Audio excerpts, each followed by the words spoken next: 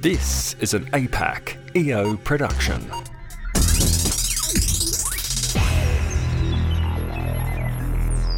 Welcome to episode 67 of the APAC Business Podcast for EO. I'm Brendan Tarazzi, the host of the show, and today I'm joined with John Lee, who's a new member at Sydney EO. Hi, John.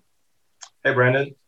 Now, you've just recently joined EO. You've come over from the States. Can you tell me about that? Why Sydney? Yeah, it's a big change. I've been here for a little bit over a year. Mainly from my girlfriend. We met in the States. She went there to study abroad and, had a long distance for a while, and it was time for me to move. So, here I am. So she's an Aussie or? Yeah, she was born and raised here. But by the way, your timing's pretty good with, so if you moved over here, Feb 2020, March 2020? I moved here actually July 2019. Oh, right. I was actually moving back and forth with I was traveling a lot. Yeah. And I was in China in February 2020 for Chinese New Year. And that's when we first discovered COVID. When there was only I think 50 cases at the time. That was before the whole world kind of got exposed to it and got back here early enough. Yeah. Yeah. And so you've got a really, really interesting business online, predominantly on Amazon, called Be Live. Would that be a fair summary? What does it actually do? What do you sell?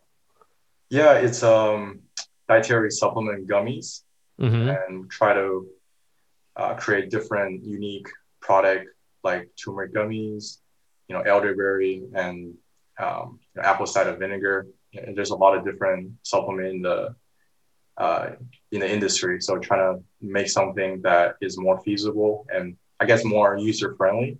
Okay. Not taking it as serious as a capsule or, the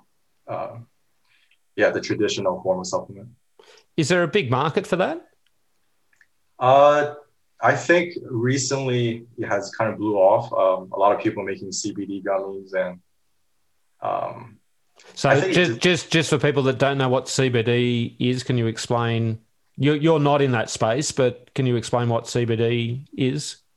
It's so THC is, it derived from marijuana, and that gets you high. The CBD is another substance that you don't feel the high, but you feel like stress relieving and.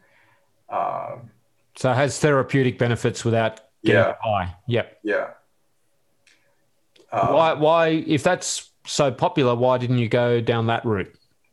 It has regulation, and Amazon doesn't really like that. And, even if you're selling on your own website, there's different state laws. So just a lot of liabilities I don't want to get into. Yeah. And so how does your business model work? You're saying you're predominantly selling through Amazon. Yeah. Walk us through, I don't know, I've got so many questions, but how did you arrive at gummy bears? Did it just happen, or is it something that you tried and tested a few different products before you arrived at the gummy bears as a winner? I had no experience with business. So I, right out of college, I, came across Amazon FBA and, starting your own business. I think it was just a lot of learning curve I had to go through. And I started with doing pills. Gummies is a higher barrier to entry. You need more capital, at least 50,000 to start. So at the time I didn't have the capital. I think just through learning what works, what people like, and what to establish a competitive edge. I mean, business is really just supply demand, and how different are you? How hard is it to compete?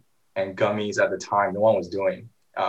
We actually saw this probiotic gummy in Costco, and that was one of the only gummy product in the market other than multivitamins.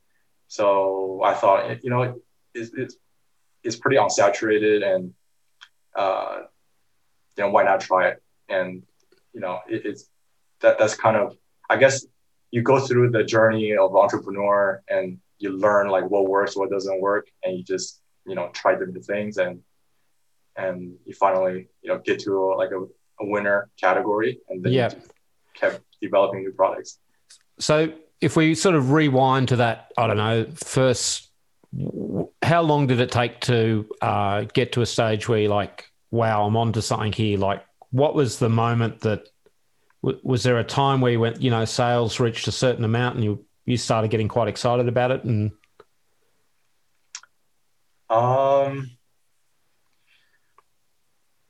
like, what was the point that you decided, I want to go deeper down this rabbit hole? I would say right off the start, like within the first month, the first product I was selling, I was already profitable. And, I think I turned 5,000 to like 20,000 within a month or two. Oh, that's awesome. Yeah, I think it was a combination of luck and just executing really quickly. Mm-hmm. And, coming from, making $18 an hour to doing that, it was a big shock. That's a game changer, isn't it?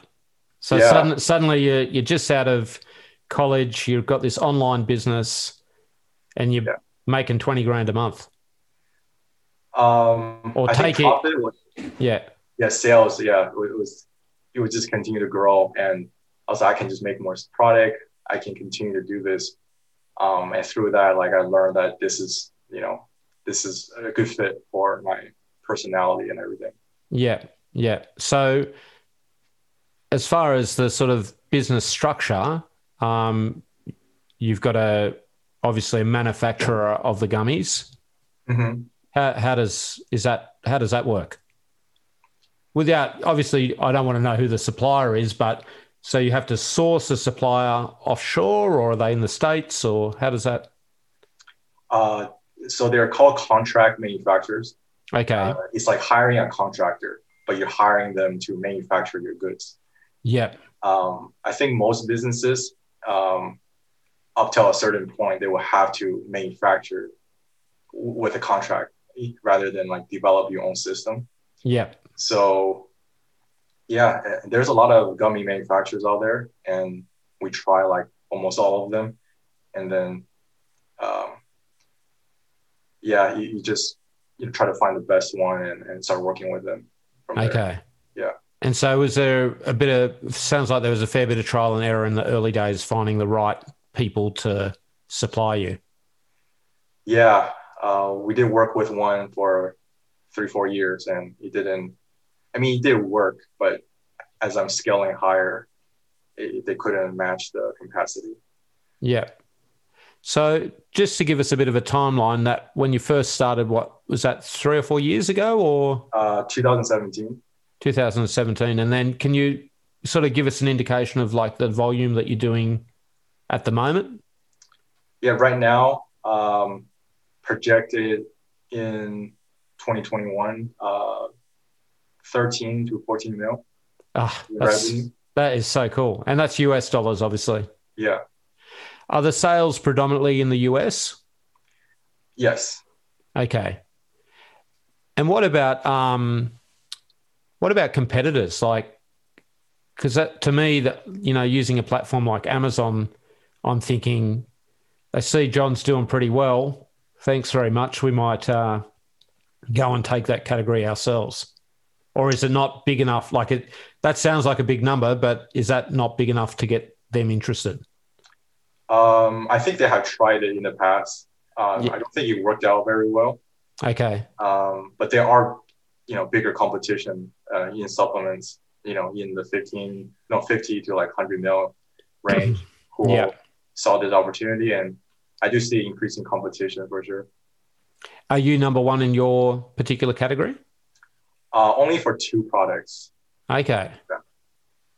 And so how does that impact sales? Like, say, for the ones where you're not number one, is it still a viable market being 2 or 3? Yeah, it's still viable. I think my competitive edge is more to do with coming up with new products that people haven't thought of. Yeah. By the time they have caught on, it's going to take them more than 6 to 12 months to get there. So you're innovating, Yeah. product ideas, new thing, pushing the boundaries. Yep. How much does I guess marketing, like in the sense like branding and the visual look of the product, how much does that come into selling? Or is it reputation, like you have a word of mouth effect that people know Be Live as a quality product, and like what are the drivers, in other words, to make you guys number one? I feel like up till now, it has more to do with the first to market approach. So not really a word of mouth or marketing. Mm-hmm. It's just you happen to be one of the first one. Right. So that means you're listed organically number one in the Amazon marketplace for certain products. For some products, yeah. Yeah. But it's very important now that I realize, like if you want to go to the next level, you need that more marketing and PR and branding aspect to it. Yeah. Mm. And it sounds like a great lifestyle business because you're over here in Sydney. The business is operating 24 hours a day over in the States. Yeah. What sort of staffing do you need, or is it all sort of? I think you were saying you've got like delivery centers or something in the States that dispatch. How does that actually get delivered to customers? Well, with FBA and Fulfilled by Amazon, they take care literally from B to Z, and A is really your product. You got to just deliver the product to them. Okay. And they'll take care of the rest. Wow. Okay. And presumably they charge a fee on the top line to do that. Probably 30%. Okay. But if you were to actually break down the cost, and look at if you were to do that yourself, have a fulfillment center, and it's going to come out to be about the same. And you've got all the hassle of someone I'm sick today, I can't come to work, and you got to manage people. So that's, if you don't like doing that, I also just there's a lot of liability in between. Whereas Amazon, they take full accountability once they have the product. So they take all that extra work off you, and your job is to create good products that people want on Amazon. So that's the benefit of selling Amazon, but obviously there's a lot of cons to that as well. Yeah. And so is it just, so if I'm getting this right, you need to concentrate on innovation of new products, making sure that your suppliers are delivering on time? Like, how do you manage that? How do you know how much you're going to sell? In other words, like do you use just-in-time shipping where you're getting the product just as the others are depleting, or do they help you with that? Do Amazon help you with that, saying we need another couple of crates of? Oh no, they want to help you with that. But the forecasting I guess it depends on just your experience, I think. Let's say you're trying a new product and you bought 1,000 units and you test how fast that 1,000 units can sell. And then you go to 5,000, you go to 10,000. And then after 1 year, you have a good idea of, how much advertising you use to sell however many units.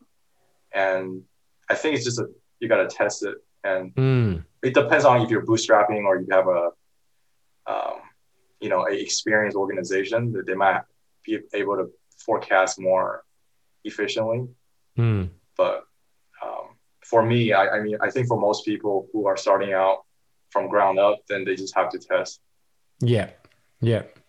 How many hours a week are you spending on this? Is it full time or is it? I could probably honestly sustain this just doing 2-3 hours a day. But I live and breathe this stuff. I have another business doing similar, and I wouldn't know what to do if I didn't have it. So what's your other business? Is that come under the same umbrella, or it's a different product category? It's a different product. It's Yeah. called Body Restore, Okay. and we focus on spa goods um, to promote like relaxation. People can buy as a gift for their partners or family. Yeah, Yeah. And is that's an Amazon style product as well? it's more than half on Amazon, but we're also going off Amazon Shopify. Okay. And so am I understanding that you feel there is some risk around being 100% on Amazon? Yes, there's going to be. Because they can literally turn. I mean, not. I'm saying they're going to do this, but the risk is, I guess, that they go. A decision is made somewhere, and they go flicking that switch off, and your business is off overnight. Yeah, it's kind of like Airbnb. If you have an Airbnb real estate business, and your fear is that they're gonna all of a sudden turn it off, Yeah. then yeah, you're out of business. Mm. But I also think it's like it's the same fear that your supplier would have, right? Like your supplier could be like, all right, we're gonna turn the switch off on you, Yeah. and then you're out of business. Yeah. So I think it's just the fear or the cost of doing business. You just have to get used to it. I mean, there's no reason for them to do that. Yeah. You're making them a lot of money. Right. But yeah, there is a risk. Something changes, some regulation change, and you have to adapt. That's and they keep all the data too. So as you're growing bigger, you want to keep your customer data. Yeah. It's important to go off of Amazon and really develop a customer base. Yeah, external mailing list. So yeah, so that's a really interesting concept. So it's like 14 million US turnover, but you don't know who your customers are. You get some data, yeah, but you don't get to keep to retargeting them. No. And so, are you actively looking for new niches to get into, or yeah.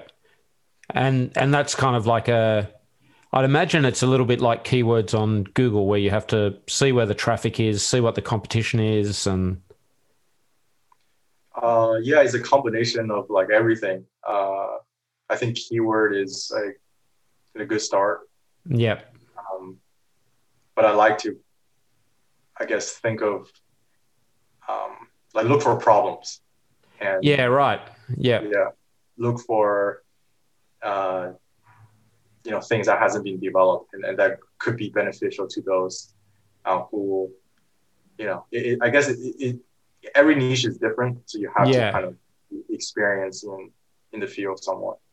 But I'm thinking with gummy bears, the driver for people to buy that is that they want to feel a sense of well-being, and so that's what. It's also a repeat buy, isn't it? Like they've run out and then they've got to order again. Yeah. Does Amazon have like a subscription service, or it's very much transactional? Yeah, they have a subscribe and save. Oh, okay. Yeah. Do you have any data around what percentage of your customers are doing that? Yes, I can see how many people are subscribed. Oh, okay. What percentage of that is on the overall scheme of things? I don't have the number on the top of my head. Yeah, but like 20% of 100, or you're not sure? I say it's probably a lot lower. Okay. I don't really look into that. It's not very, especially because Amazon control the data. I don't think it's worth having. Yeah, fair enough. So what are the future plans, John? It sounds like you've got an absolutely cracking online business without too many staff hassles. What are the plans for the future? I think is to well, for the current two is to continue to grow them, and we're hiring more people to help out. I think for me personally, just because I haven't had so much exposure managing people, like to get to the next level, you got to have good people behind you. Yeah, right. And I'm going to work on, those skill sets and try to build a team around it. And so how many people in the team now? So for altogether, the two business combined is 4. Okay. Yeah. And what do those people do that's got to do with ordering from the suppliers? And I think it's just to take work off my load so I can go do what I do best. Yeah. Because I've been doing everything from top to bottom, and they're just taking a portion of that so that I can work on, finding more opportunities.